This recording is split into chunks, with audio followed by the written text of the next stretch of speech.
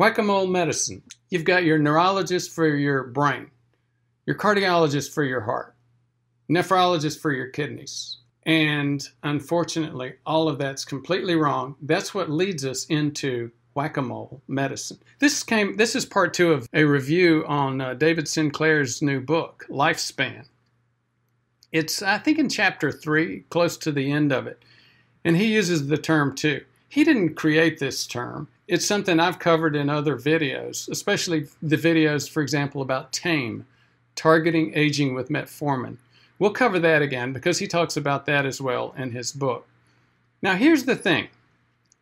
If you just deal with cancer or heart attack or diabetes or COPD or stroke or heart failure, even if you knock one of those out, you're going to get killed by others.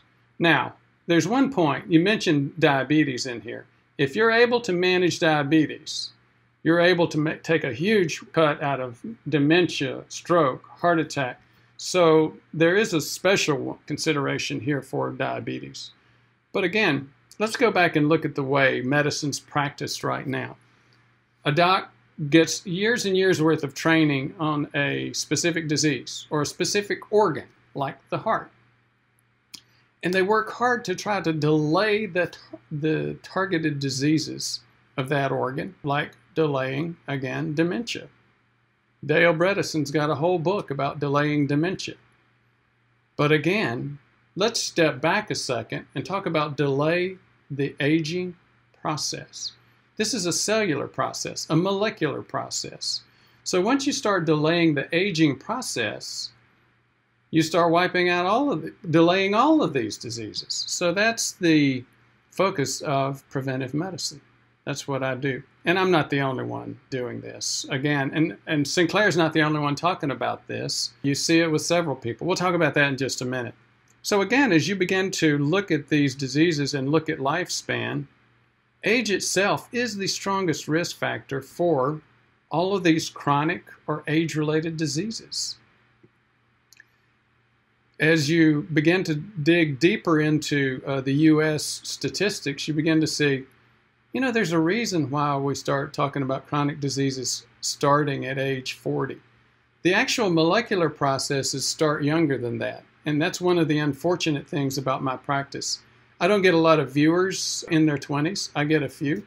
I don't get a lot of patients in their 20s. I get a few. But again, these molecular processes are starting very, very early. By the time we hit our 40s and 50s, even without looking for it, without knowing anything about this process, the molecular processes of disease, we begin to notice things like plaque, chest pain, etc. So again, just a quick comment about whack-a-mole medicine. That's what it is. I mentioned that David Sinclair is not the only person talking about that. This is Nir Barzilai on the my upper left. I think it's your upper left as well. He's the principal investigator for the TAME study, Targeting Aging with Metformin. I'm going to talk a little bit more about that in the next video on the series. But Nir Barzilai has had to go to grappling with bureaucrats at the National Institutes of Health for funding for TAME. Why? Because they're targeting aging with metformin. They're not targeting a disease. Obviously, it impacts a whole host of diseases. And guess what?